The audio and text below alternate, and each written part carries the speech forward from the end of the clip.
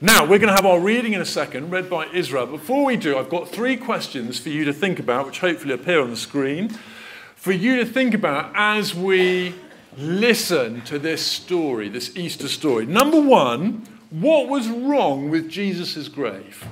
You might already think you might know the answer to that. What was wrong with Jesus' grave? Number 2, what did the disciples see in the grave? And the last one's quite hard. What did they believe without really understanding?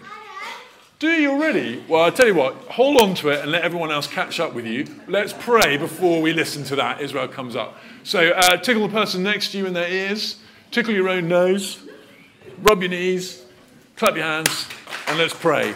Dear Jesus, we thank you for your word to us that is living and active, and by your Spirit we pray, Lord, that you would work your word in our hearts to give us the light of life, the hope of all the nations, our Lord and Saviour Jesus. Amen. Today we're going to be reading from John chapter 20, verse 1 to 20. And it says, early on the first day of the week, while it was still dark, Mary Magdalene went to the tomb and saw that the stone had been removed from the entrance. So she came running to Simon Peter and the other disciple, the one Jesus loved, and said, they have taken the Lord out of the tomb, and we don't know where they've put him. So Peter and all the disciples started for the tomb. Both were running, but the other disciple outrun Peter and reached the tomb first. He bent over and looked in at the strips of linen lying there, but they did not go in. Then Simon Peter came along behind him and went straight into the tomb. He saw the strips of linen lying there, as well as the cloth had been wrapped round Jesus' head. The cloth was still lying in its place, separate from the linen. Finally, the other disciple who had reached the tomb first also went inside. He saw and believed. They still did not understand from the scripture that Jesus had to rise from the dead. The disciples went back to where they were staying. Now Mary stood outside the tomb crying.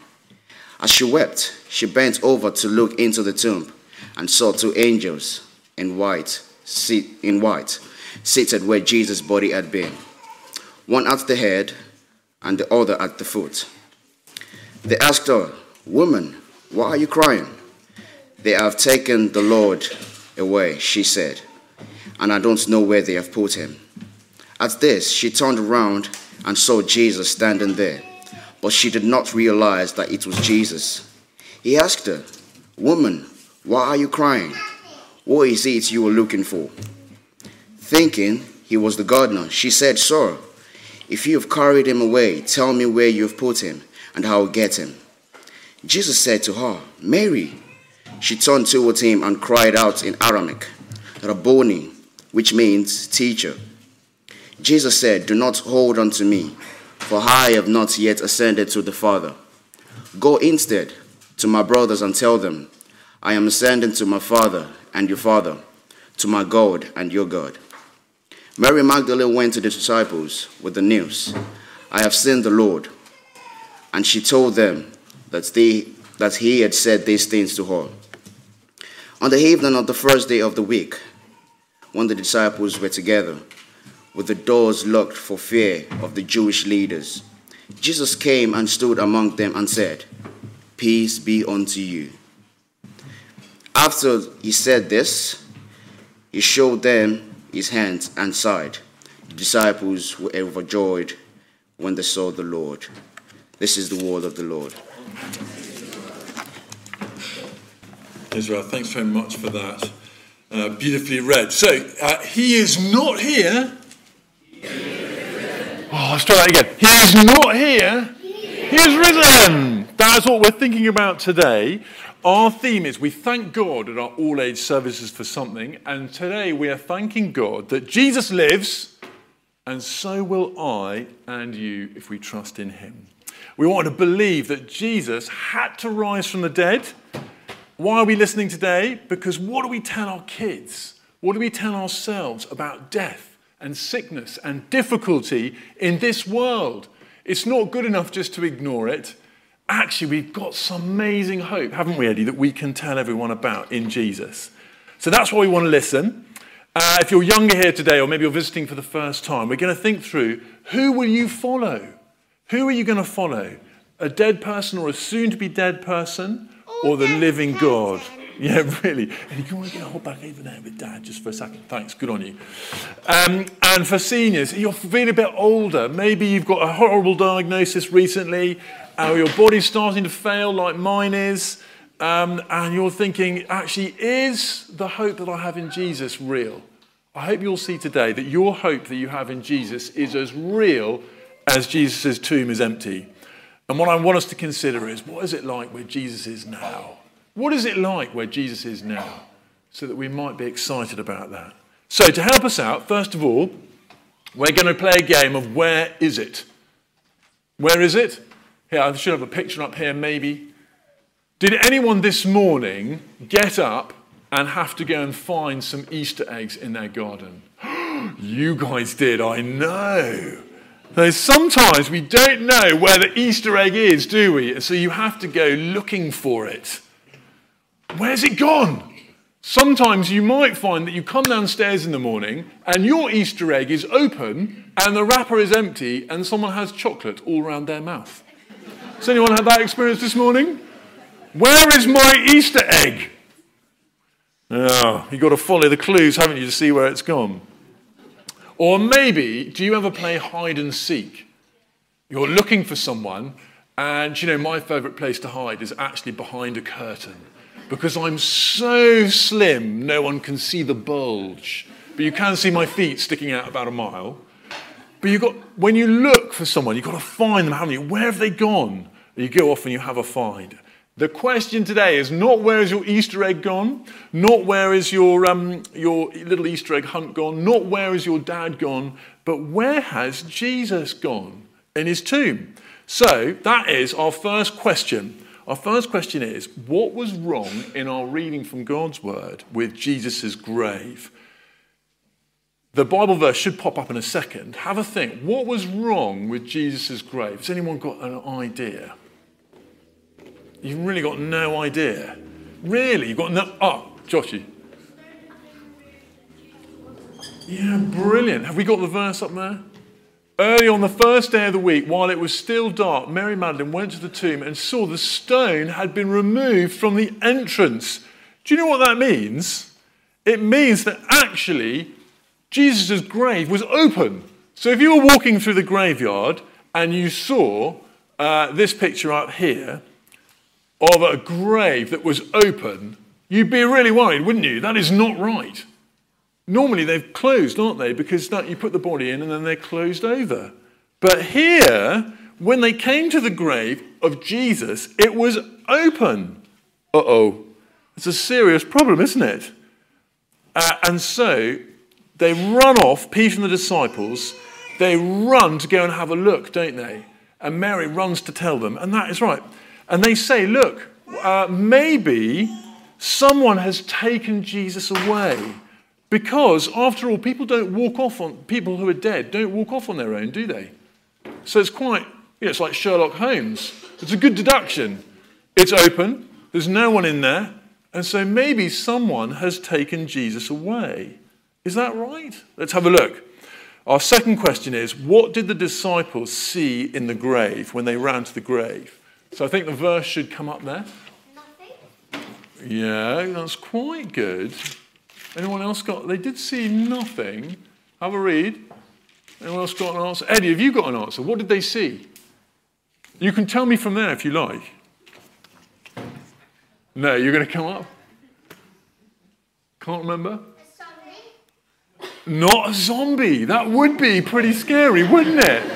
But in this case, not a zombie. And that might be what you'd expect when you see an open grave, but not a zombie. Eloise, did you see what they said? What they saw?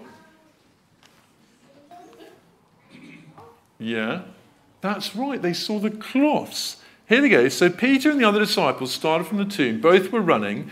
And when they get there, he bent over and he looked in at the strips of linen lying there. Do you see, they said that again. He saw the strips of linen lying in the tomb, as well as the cloth that had been wrapped around Jesus' head. So they could see all the clothes, the special clothes that Jesus was wearing when his body was wrapped up. They're lying there, but what's missing? Jesus isn't there. That's a bit odd, isn't it? It's like seeing the wrapping from your Easter egg, but there's no Easter egg there. You expect when you see a wrapper, don't you, to see the Easter egg in it, and you expect when you see the linen to see a body in it, but there's no body there.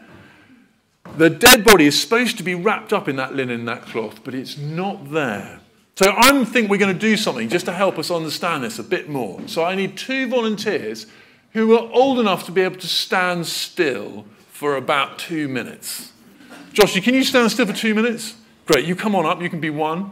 Hugh, can you actually stand still for 2 minutes? Okay, you come and stand here. Then I need probably 3 volunteers, like 1 grown-up on this side with a couple of children. So can we have 1 volunteer to come and be on this team over here? We'll be here all day, guys, unless someone volunteers. George, you'll do. Yeah, come on over here. And then we need 1 more grown-up on this side, please. It's very easy to do. What's that? Alice, you're going to come and do it? Thank you, Diane, for rescuing me. You're going to go on that side with Joshy. And then we can have a couple of children. I need a couple of children to volunteer. Guys, do you want to come over? Yeah, you come over here too. Yeah, you 2 can come up. Do you want to come up? Oh, yeah, brilliant. So, Hugh, will you stand in the front there? Okay. Josh, you stand in the front over here. Okay, what we're going to do, spread our children out between the 2. Who have we got? So that looks good. You stay on this side, Toby, with these guys. What we've got is you are going to have 1 minute to wrap up your very standing still person in as much of this as you can. So you have to stand really still, Hugh. Okay, here we go. Right, are you ready? Steady. Go. Very gently, that's it, round you go. So this is a little bit like what the Israelites would have done with someone who had died, is you wrap them up in linen. Guys, you're doing really well there. Well done. I like the way you've gone for the head. That's it. You need to go very gently with it, otherwise it snaps. That's it. You're doing a great job there. Warby man. Okay, got to keep very still, Hugh. Very still. Of course, it might have been a little bit easier because the person they're wrapping up would have been dead, so they don't move, and they might have been lying down rather than standing up. That's it, guys. Well done, well done. This is going very well. You might find it works better to pass it to someone. That's it, and then wrap it around. So you pass it to me again on this side. That's it. Okay, has someone timing a minute? Are we nearly? All right, let's give it 20 seconds. 4, 3, 2, 1. Well done, right. Spare loo roll to me. Might need that later. Excellent, very good. Okay, you guys all go and sit down, but you guys standing still, stay still. Stay still. That's it, well done. Oh, gosh. There we go, right, stand still. That's it. You guys are doing really well. You're doing really well standing still. So look, this is the deal. Is if you go into an old tomb of Israel and you see the linen, you should have a body in it. But, Josh, if you stay still, Hugh, can you please leave now by taking all that off? Go on, break out of it. That's it. That's it. Pull it out. There you go. And then off you go. You're going to sit down. Ah, look. So, when the Israelites came into the tomb, when Peter and John, the disciples, this is what they were expecting to see. But actually, this is what they actually saw, except it was folded very neatly and tidily. Actually, it was just empty. It's where is Jesus? He is not here. Now, if you were taking the body away, you would take the whole thing. Here you go, you take the whole thing like this, you just lift him up, and you take it all away. There'd be no linen, would there? But actually, that's different, isn't it? That's someone someone's come out from the inside and just left the linen where it's lying. This tells you that someone has not taken the body away like they first thought our disciples. Josh, you want to break out of that now and go and sit down? Well done. Round of applause for those guys.